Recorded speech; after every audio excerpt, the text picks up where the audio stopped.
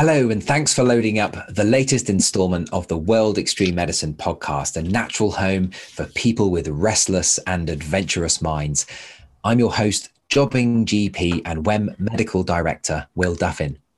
As extreme medics, our involvement in expeditions normally begins long before anyone boards a plane to a remote corner of the planet. We're often involved upstream in assessing an individual's fitness and indeed aptitude for a given environment, weighing up pre-existing conditions, anticipating medical risks. And this can be a really tricky area. So to shed some light on this, I'm talking today to Dr. Kent Haworth, who is a consultant occupational medicine physician. He's passionate about occupational medicine and its application to maximum benefit in real-world working environments. Kent originally trained as a GP, a family physician, in 1998 before retraining in occupational medicine to pursue his interest in dive medicine.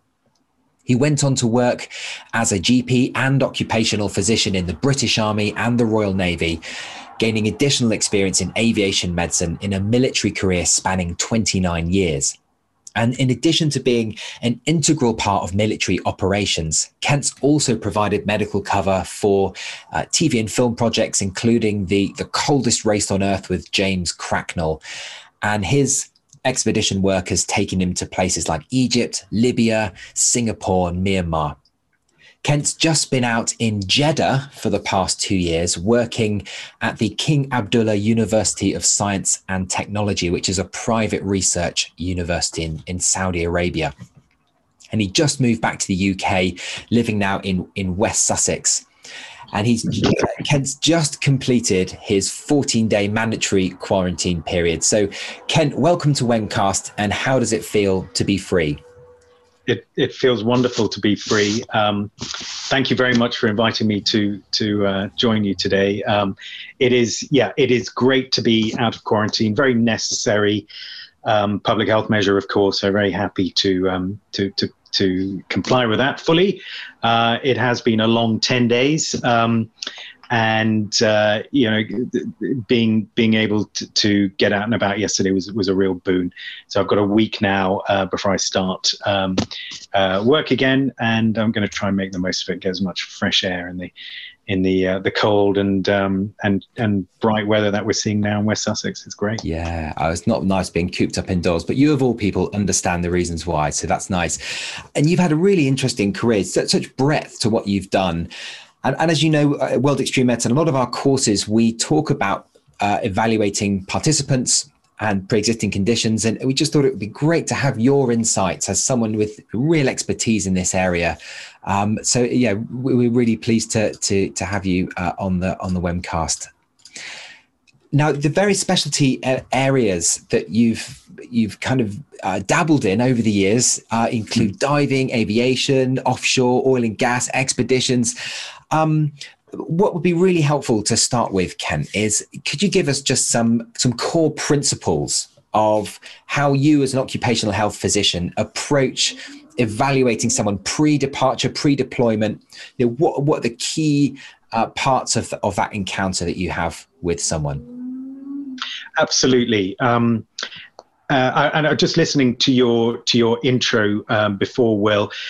You speak about the importance of preparation, and if I were to say anything about preparing or the preparatory phase of expeditions or any remote ventures or anything indeed where you're taken to outside of the immediate medical care system that we enjoy in the UK generally, it's all about preparation.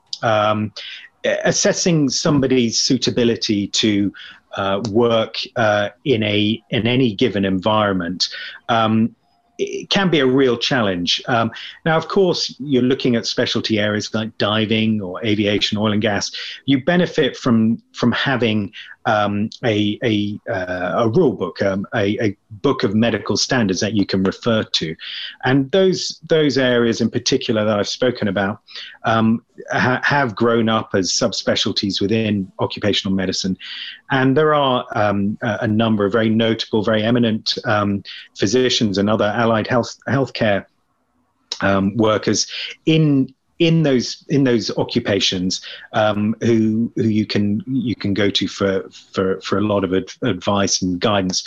But it's in the areas where you may not enjoy a rule book, a book of medical standards, or where the environment that individuals are entering is not so mainstream. It's where the principles of occupational medicine really come in. And occupational medicine is a mainstream specialty. It's gaining greater and greater prominence both here and overseas. But it's all about the interface between work and health, and how work affects health and how health affects work in a positive, neutral, or unfortunately sometimes negative way.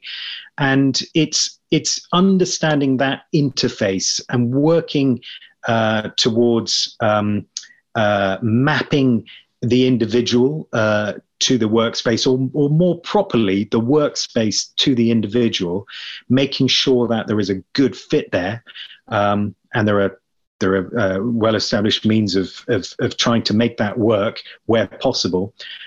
That's where, if that's the underlying principle of preparing people to enter these these environments. You're looking at the really big area that one needs to consider in order to optimize the outcomes, both on a personal level or a collective level. Get to where you need to be.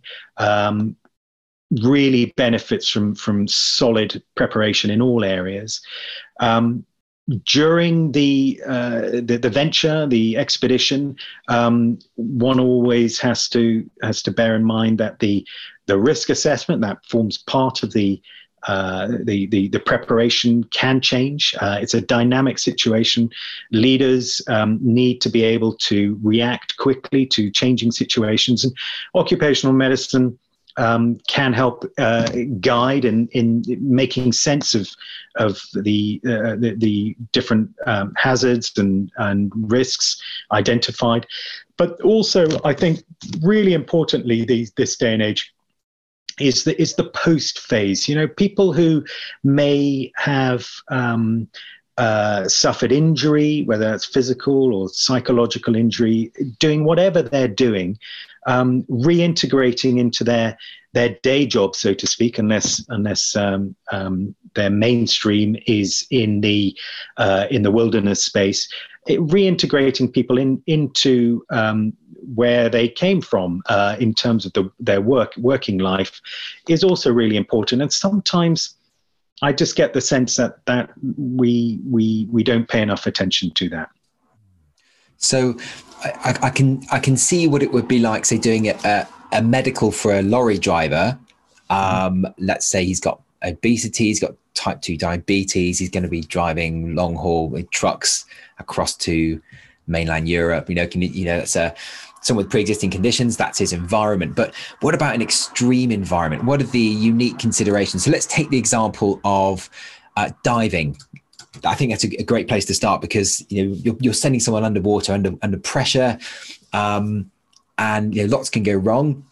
Puts a lot of strain on our own physiology. What are the unique considerations when you prepare to allow someone to enter into that kind of environment? What are the main things that are going through your mind when you're doing, say, a dive medical?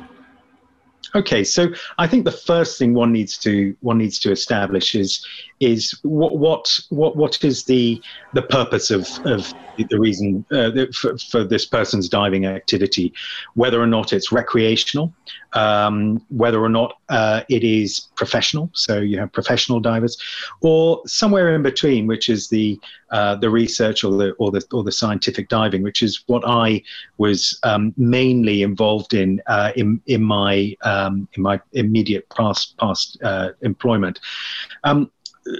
There are standards. So once you identify what group the individual falls into, one needs to identify the standards that should apply. In diving medicine, there are many different standards. They're all variations on a theme, but the thoroughness with which they are applied, the detail of how they're applied differs between organization and organization. And if one is pressing the quality agenda, and I would always suggest that that should always be first and foremost in our rationale, not to the extent of regulating to ad infinitum, where really there is very little movement, because there's always something that you depends on how hard you look. There's always something that you can identify that may present an obstacle, but it's using one's experience and training against the set of guidelines generally.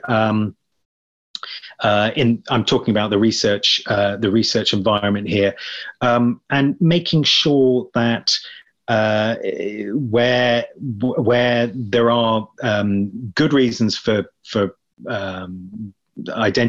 good reasons for making an unfit assessment on somebody, it's well founded in the evidence, and sometimes the evidence is a little bit difficult to its origin to ascertain, but most of the time it's fairly straightforward and accepted. Well, Ken, can you give us an example of just a couple of common conditions that you've come across doing dive medicals that have led you to recommend that someone doesn't go ahead and dive? What kind of things are commonly come up?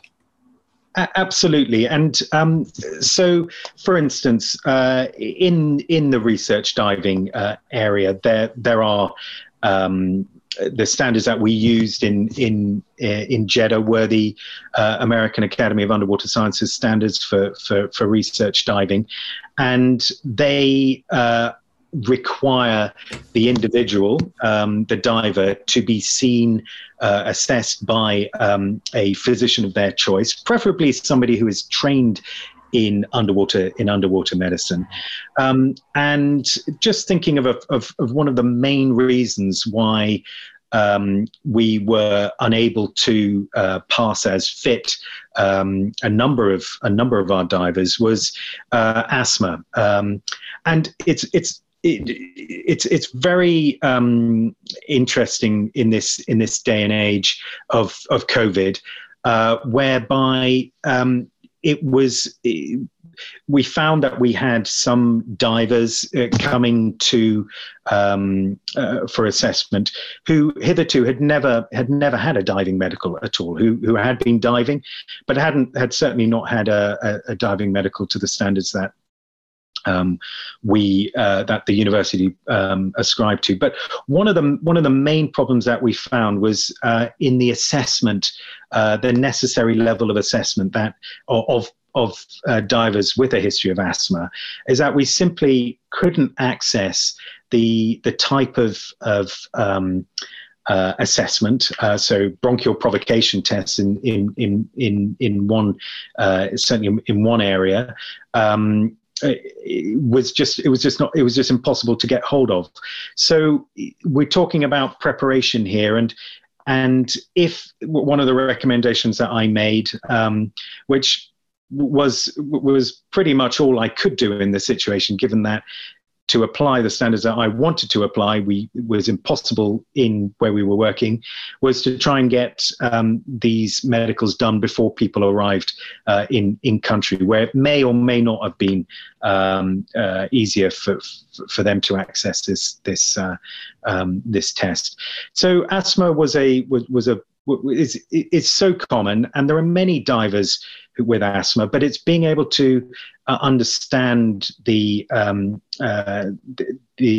individual's particular type of asthma, their level of control, and their understanding of their condition, and putting in place mitigations which would make it safer than somebody without asthma. So that's one very common example, which was frustrated by the COVID pandemic and the limited access to certain tests that were required to fully assess. That must have been very difficult. What about ENT problems, Kent? Do they come up a lot? History of perforation, that kind of thing? Yeah, well, one of the main one of the problems that we commonly see is people who want to start diving. So these would probably be mainly in the recreational area. Is an inability to clear one's ears to perform a Valsalva. If you can't do that, then it's going to be really, really difficult to train safely to dive, and it's one of those conditions whereby we generally say that it's not a great idea, that or diving is probably not for you until one can easily reliably clear their ears. Of course, there are temporary situations where clearing your ears, performing a Valsalva might be difficult, upper respiratory tract infections and so on. But if somebody who was, to all intents and purposes, was unable to clear their ears for anatomical reasons, then that would prescribe their fitness.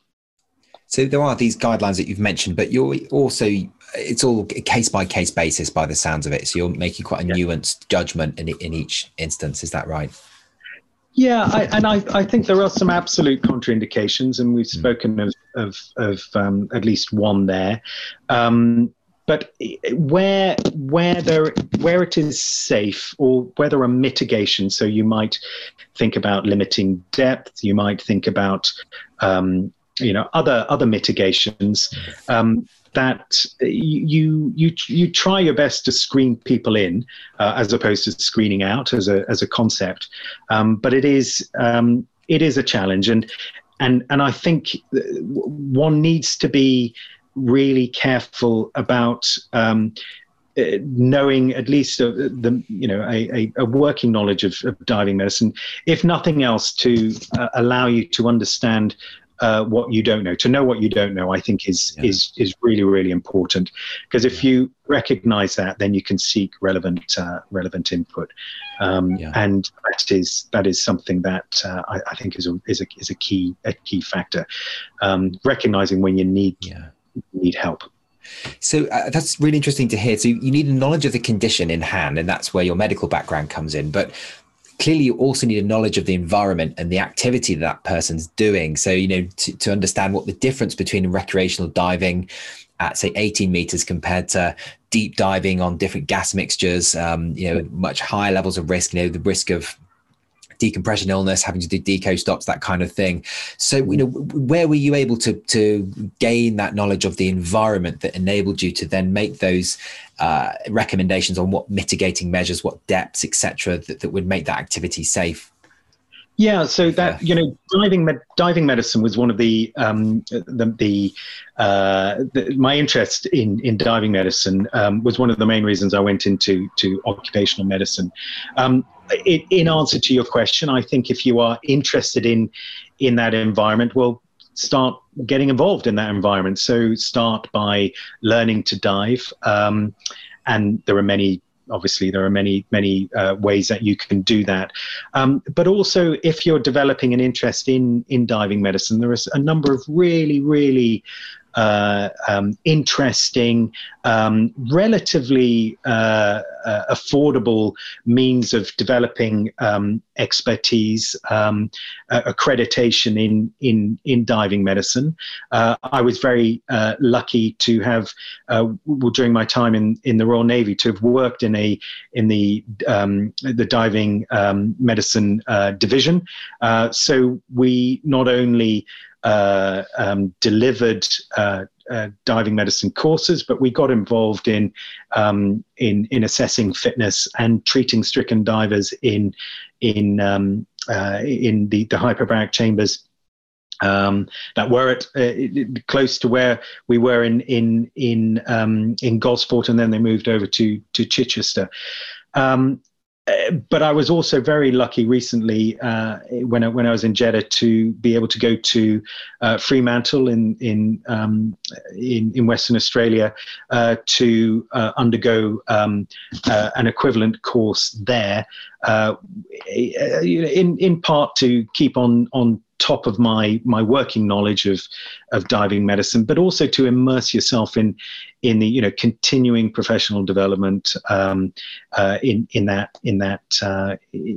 word. And I would really encourage anybody with an interest in this fascinating area to take to take some steps towards getting accreditation. And you'd be surprised about how much you probably already know, but how much there is to learn. And for me, it just seemed a really attractive area of medicine, slightly different, and one in which I had several years immersed, if you'll excuse the pun, in that world, and it's something I've tried to take with me wherever I've gone, so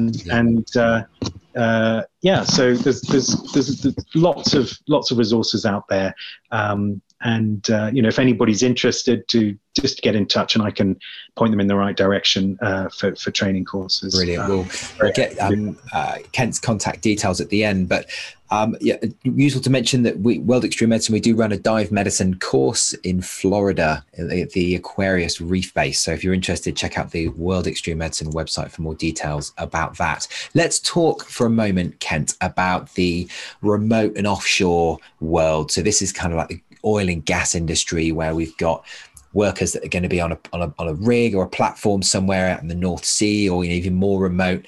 Are there any key considerations, or could you give us any example case studies of the kind of medical conditions that have come out of your screening, and any particular dilemmas that you've had in ascertaining their fitness for that kind of work? Yeah, so I undertook the Oil and Gas UK training that is now happily delivered online. I did that last summer, or late last summer, in order to provide a means of assessing again our research divers who go on liveaboard vessels in order to do their research. And although oil and gas is essentially a means by which one can apply standards to people working in the oil and gas fields, it was the only offshore type medical standard, that civilian standard, that I felt was appropriate for the type of environment our research divers were going to work in. And just to give you an example of some of the areas that were of particular concern to me, were once one has assessed one's suitability to dive and everything that goes with the diving medicine side of things, one has to think really about how is this person going to manage in the remote maritime environment. And simple things like food allergies, let's take that for instance. Somebody with a food allergy, or a history of a food allergy that hasn't been properly assessed, didn't really understand the potential implications of that, and the dangerous situation that could arise should there be uncontrolled consumption or consumption of foods whose provenance you may not, the ingredients of which you may not entirely be sure of, and mitigating that with assessment of a need for immediate medical management, whether it required an EpiPen or whether oral antihistamines were going to be sufficient. Just trying to understand all of that, and not just in the doctor client relationship, patient relationship that we have in occupational medicine, but also just trying to look a little bit beyond that. And occupational medicine is about the individual, but it's also about the employer, and trying to help the employer help themselves do the right thing in terms of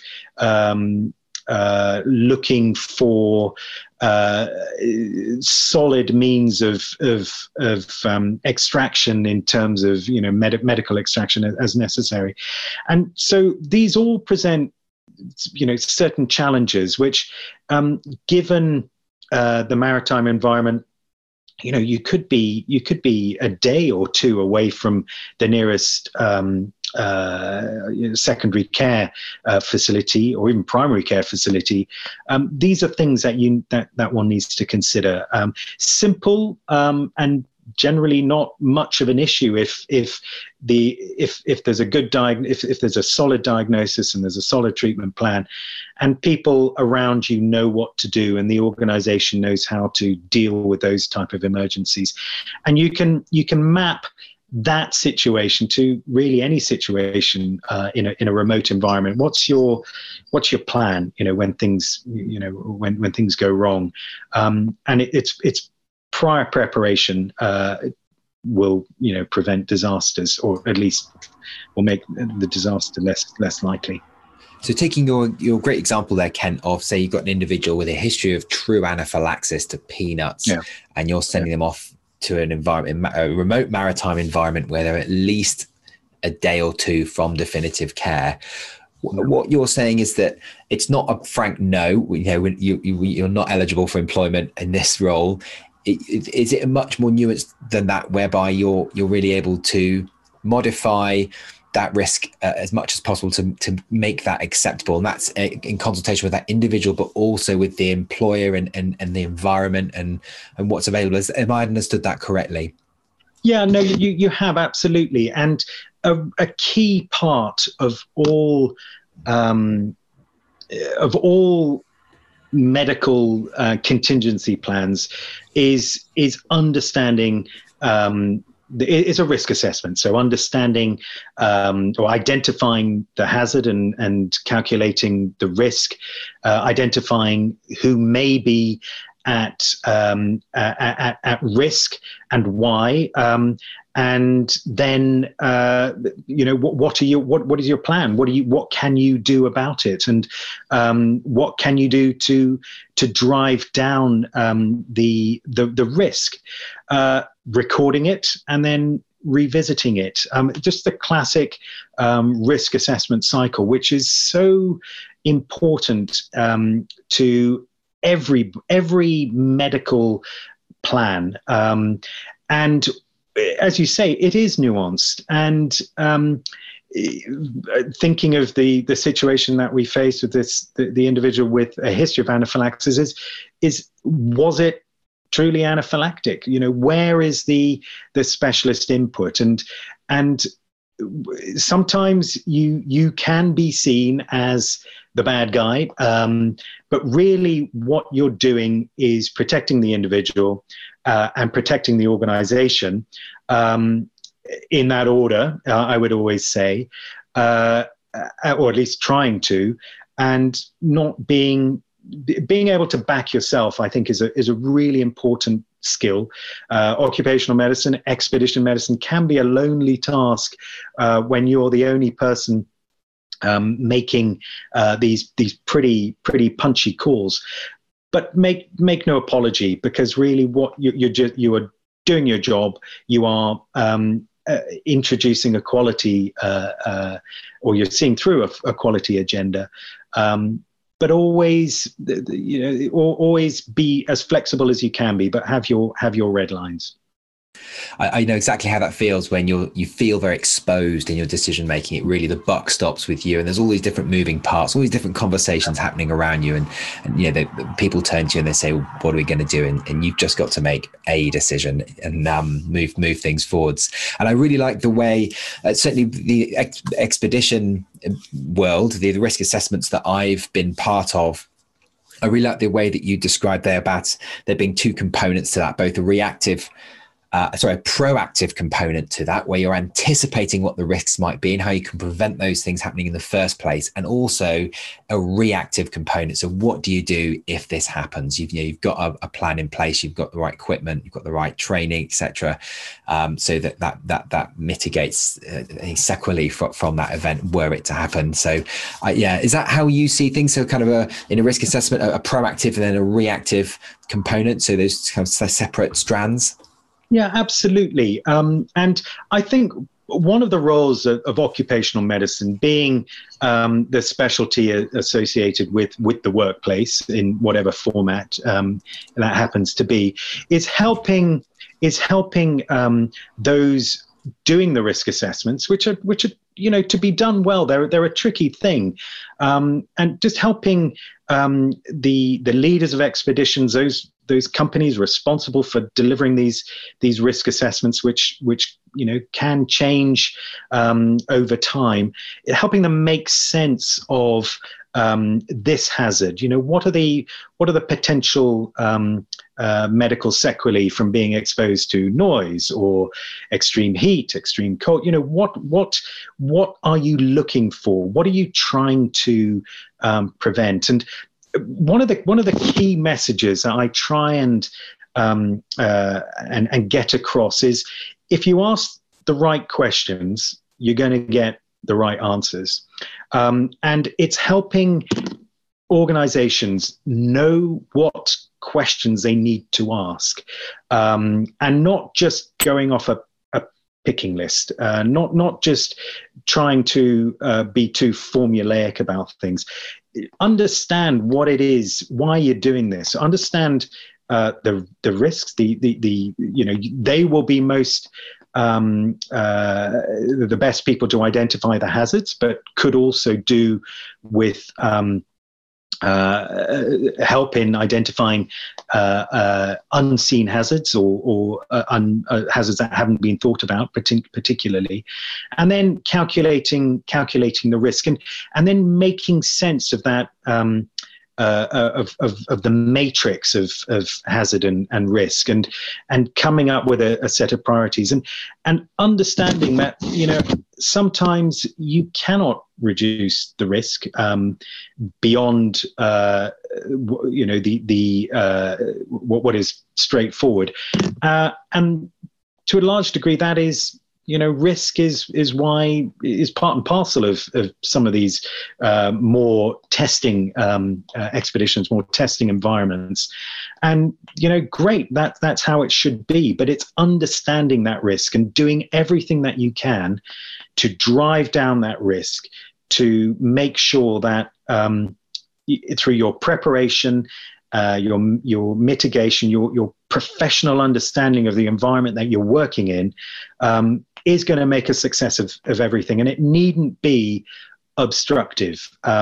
It's facilitative, and it is trying to optimize your stated objectives, whatever they might be. And this is particularly true, I think, of situations where there may not be immediate access to professional medical or health support. And there are many expeditions who don't, for one reason or another, have a professional medic working alongside them. So it's in those situations where identifying the hazards, just going through the risk process, the assessment process, is so key, and dealing with uncertainty, dealing with the lack of evidence in some areas is also something that we really need to or that occupational health can really help with, and that. that's the thing that excites me. That's the thing where I think working alongside supporting expedition medics, because they are the people who are going to be dealing with this in the field, supporting in the pre phase, being in there in the background during the expedition, and really helping in the post phase, thinking about things that may not have been thought about before, optimizing. I've used that word probably far too many times in this last half an hour or so, but that's what it's about. It's optimization of people and the situation and what you can gain from it. And I think Ocmed, with the particular skills that we are used to dealing with on a day-to-day basis, has a lot to add. I think that's a huge reframe for me, Kent, this idea of you being that word optimization and being facilitative and not obstructive, not being the policeman, not being the bad guy, being a barrier to entry for some of these incredible experiences that our clients and participants want to be part of. Nevertheless, I think that there's a huge perception of us medics that do kind of pre-deployment medicals, that we are going to put the brakes on long-held ambitions and dreams. And there's this huge issue that I've experienced. I'm interested to hear your experience and views on this, the issue of non-disclosure, where people just don't quite give you the full picture, or they perhaps try and brush things under the carpet or downplay certain aspects of their medical history that only really come to light later down the line, actually on the trip itself, when it's too late to really do anything about it. Tell us a bit about your experience of non-disclosure in expeditions and other extreme environments. Well, it's such an important point to raise. Well, I think the fact that to start off with, we have to accept that it's always going to be like that, and it is something that we have to deal with.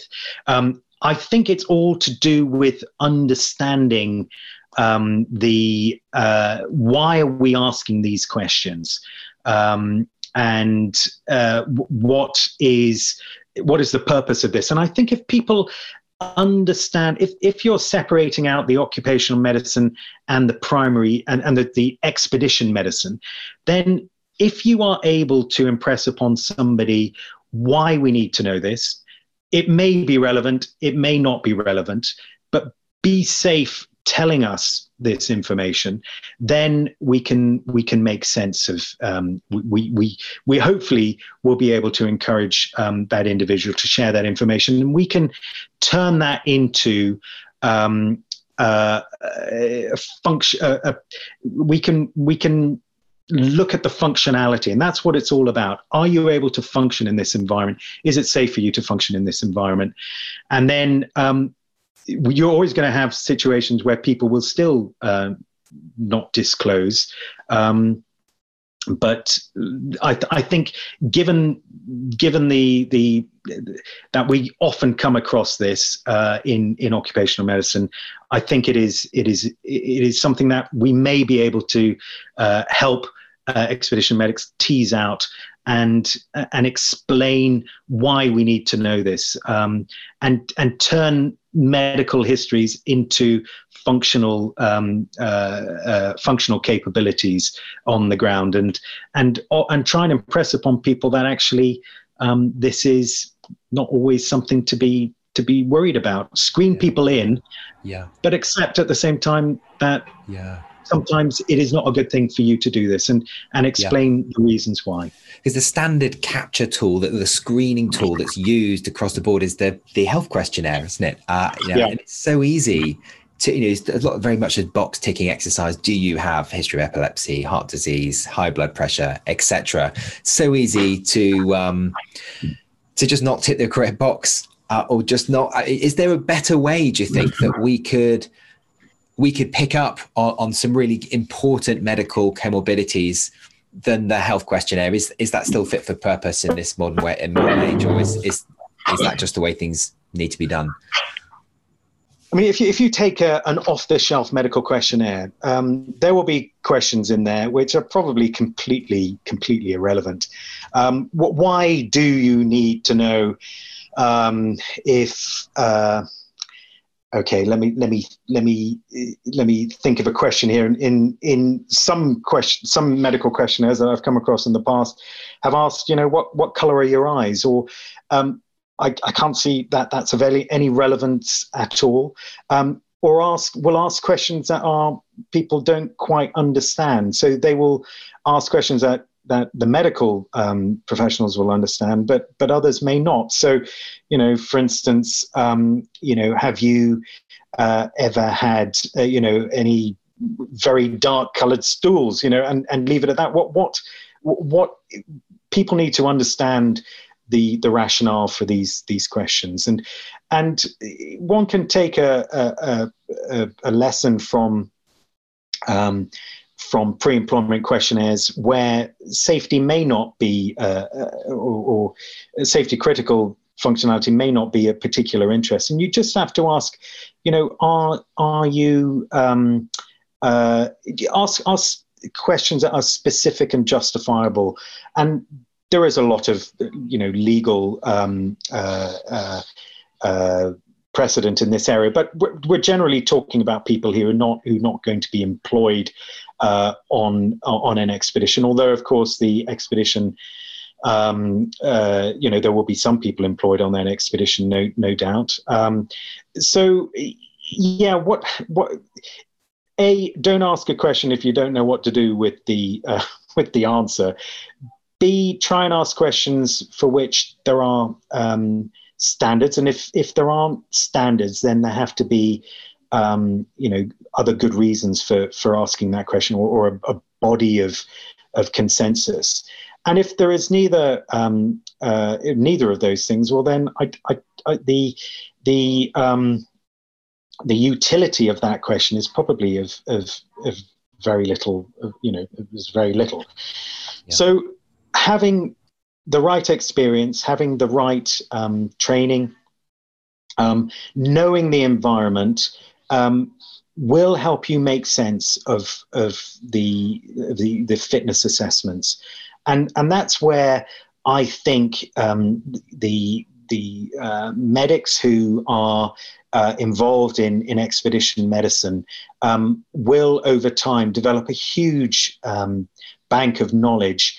But there's always something, I think, we're always learning, aren't we? Lifelong learning. And there's always something, a different angle, a different approach, a different formula that you can apply from occupational medicine that helps you tease out the salient issues.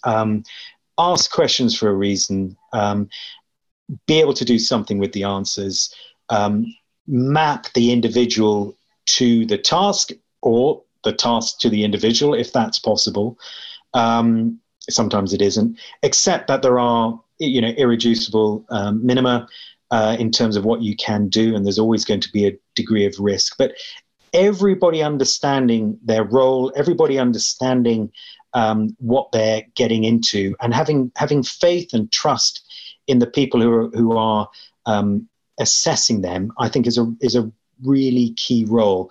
And this, as I said before, is where occupational medicine can support, not supplant, the expedition medicine professionals, people who are deploying. And I see that as a very happy marriage.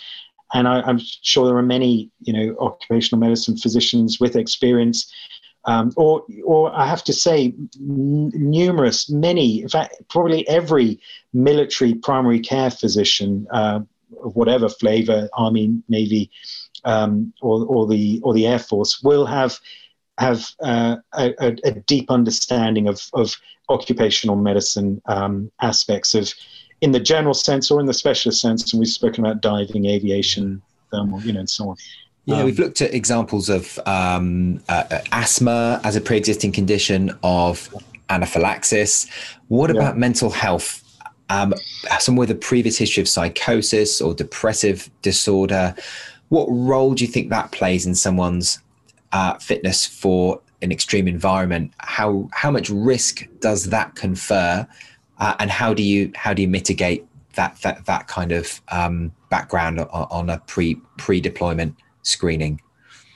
Okay, so I mean, again, that's a huge issue, and mental health we're lucky to get to go through our lives without having some, as all of us, without having some brush with significant mental health issues. And let's accept that is just the way it is. And but we're getting much better at recognizing and dealing with it.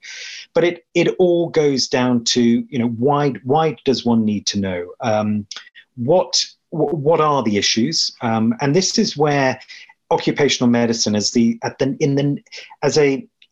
nexus of all the specialties can draw in specialist reports and make sense of those reports, mapping the individual and their condition or their past condition to the environment. And often we find, and I was just reading in BS 8848 or a summary of it, that often one expedition medics write to GPs or to specialists, whether it's psychiatrists or surgeons, or and ask them whether or not they feel an individual is fit for this expedition or this role. But it does recognize that they may not be the best people to give this advice. And certainly when I was in the military, we had real challenges sometimes in managing expectations of individuals who were given the all clear by a well-meaning surgical specialist, a civilian surgical specialist, or a physician, only to have to manage expectations downwards, where that functionality or lack of functionality would not suit the environment. So looking at mental health, given it would be on a case-by-case basis, and not everybody, it's not a big deal for most people. There are, of course, important and serious situations that need really careful management. But again, this is where asking the right questions and getting to the nub of the clinical situation, and again, I've said this before, screening people in rather than screening them out, but not in every situation.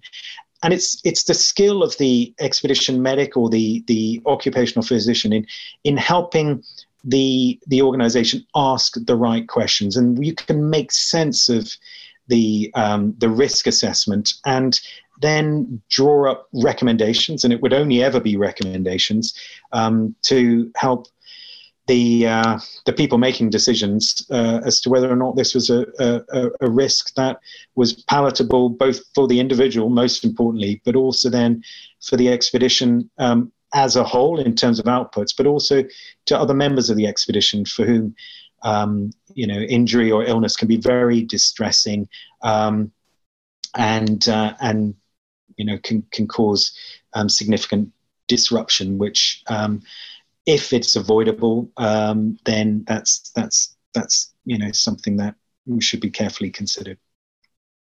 So you mentioned the BS 8848 standards there, Kent. For listeners that haven't come across this before, this was a set of industry standards agreed back in 2007 for operators of adventurous activities to adhere to, and they could they could sign up to these standards, and it benchmarks a degree of safety, a degree of prior planning and preparation. So useful to look out for if you're involved in any organizations, if they've got BS 8848 accreditation. Interestingly, it's called 8848 because that's the height of Everest, or was. Everest has since grown by 1 meter. I believe it's now 8849 meters. So maybe they need an update. I'm out of today. So yeah, Ken, we've focused on this episode very much about the individuals, their medical conditions, the conversation that we have pre-departure, but your role as an occupational health physician is much more holistic than that, and you're involved often throughout that individual's journey, both during deployment and also afterwards. And there's a great phrase from the Army for the military, which says join well, train well, live well, work well, and leave well, which is a nod to that very kind of holistic approach. Can you just tell us what that means to you? Well, this was those phrases appeared in, I think it was the Army Health Report 2015, 2016. And the credit goes to a public health colleague of mine who came up with that framework. And really, one can apply this to expeditions. One could apply this to people joining any type of organization. But the military was absolutely tried its level best to make sure that people joined well, and at the end of their careers they left well, and everything in between. And the joining well piece was, make sure that we select the right people. So on an expedition, you select the right people for the task. In every regard. And then training well. So make sure that people train well. In terms of being able to deliver the outputs, optimize their physical fitness, mental fitness. Get ready to hit the ground running when the expedition commences. Then there's working well, so making sure that you have all the skills and competencies necessary to deliver expedition outputs. Live well. It's not all about work. It's about living with people and enjoying the experience of the expedition, and then all good things come to an end, and it's leaving well, and it's that part that I must say my experience with the military was that there was such an emphasis on making sure that people left in an optimal condition, both medically, in terms of employment prospects, and so on. And I think there could perhaps be greater emphasis on this in industry. People leaving organizations, people leaving expeditions. What are they going back to? Have they sustained an injury that might impact on their future employability? And if so, how do we recognize that? And what can we do to mitigate that in a timely fashion? So I'm thinking, for instance, somebody who relied on their digital dexterity for part of for their employment was exposed to non-freezing cold injury or even freezing cold injury as part of their expedition role. What are you going to do for that person? Where do you send that person? Is it within the gift, within the knowledge base of a general practitioner to know, to either diagnose or know where it is that they can go to optimize the treatment and outcomes for that individual. So a part of this offboarding or this leaving well, I think the expedition guides that I've seen so far are very much pretty generic. Go and see your GP if A, B, or C happens, and if more than one or two people have A, B, and C, then everybody should be screened. I think one needs to be more targeted about this and looking at the hazards and the risks or that people have been exposed to on their expedition, and target the screening as people exit that environment.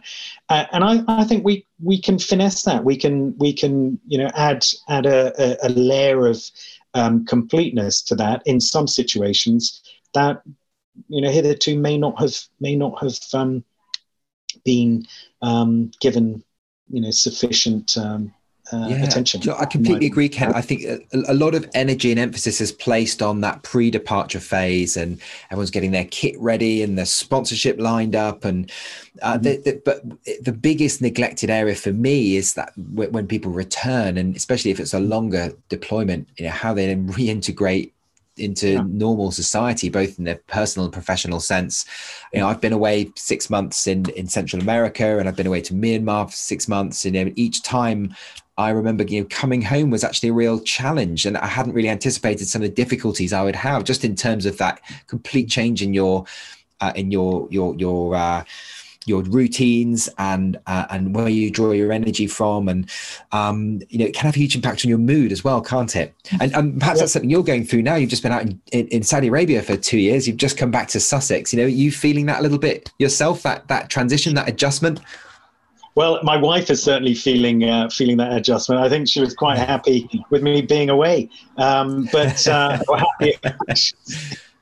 But it's very true. And again, taking a leaf out of the military's book, there, tough operational tours. There was always a period of, in barrack, decompression, where people just slowly reintegrated back into, normal barrack routine. And I'm not suggesting that, should be the case in every situation, but I think it bears, one needs to consider it, and particularly if it's been a tough time, or there's been tragedy, or there's been frightening situations. That there should be a comprehensive but light touch assessment. That just possibly gives people a framework, a structure to reference if they need to, but also, again, I said just before, a targeted approach. It can be very difficult to reintegrate, and people go on expeditions for all sorts of reasons, around the world, sailing, in trips, and why are people going? What is it that they hope to gain, or what is it that they are taking themselves away from, perhaps? Quite. I've definitely seen that, where people have perhaps run away from a situation that's then it's not gone anywhere. They've come back to it, and they're finally having to face up to it. Absolutely. And it's an opportunity as well to identify in a non-intrusive way. And I think Ahmed, this is what we do, is just asking, in terms of the occupational environment, as opposed to what GPs are excellent at, what physicians are. It's asking the right questions of that individual to try and tease out specific conditions or situations that one can address early, and timeliness is really important. I recall, as a sort of slight segue here, when I was a junior doctor, we used to operate. I helped very sort of peripherally in what we called the FIPO clinics, the Far Eastern Prisoner of War clinics, and we saw guys come back from places like Burma, as it was called then, from places in the Far East where they were incarcerated during the Second War, and had suffered a lifetime of ill effects, simply because either at the time there weren't the means to screen, or there weren't the means to identify or even recognize that the long-term effects of some of the conditions that they contracted when they were out there. And it just struck me that there was a huge benefit for a good number of the FIPOs, wonderful, long suffering by definition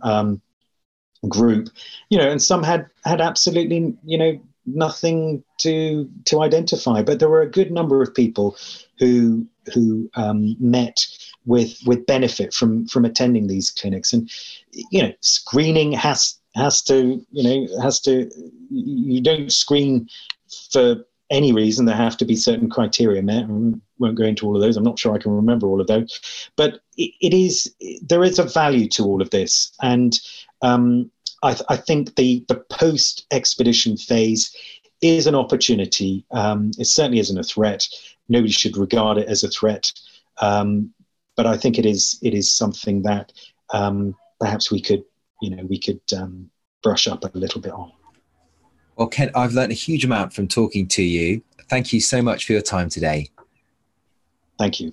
I think the big things I've taken away, this idea of asking the right questions is so important, isn't it? And being comfortable with uncertainty and risk. It is never a black and white answer. I think as medics, we're in a great place to deal with that, the nuance that comes with this kind of work. And of course, the seven golden P's that you've alluded to, it's prior preparation prevents piss poor performance, all of that, that just is really key in this whole game, isn't it? Yeah, absolutely.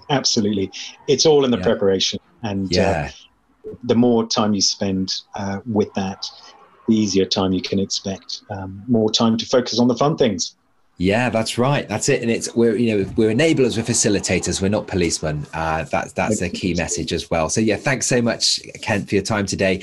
Don't forget, everyone, the World Extreme Medicine Conference is happening on the 13th to the 15th of November this year. Tickets are flying off the shelves like hotcakes, so make sure you get yours soon. If you want to hear lots more content like this, lots more guests like Kent from today, who've worked in expedition, military, disaster, humanitarian, space, aviation, from across the board, that's the place to be this November at Dynamic Earth in Edinburgh or online. So big final thank you to Kent. If you want to reach out to him, the place to go is LinkedIn. He's very active on there. You can ping him a message and he'd be more than happy to chat to you. So thank you, Kent.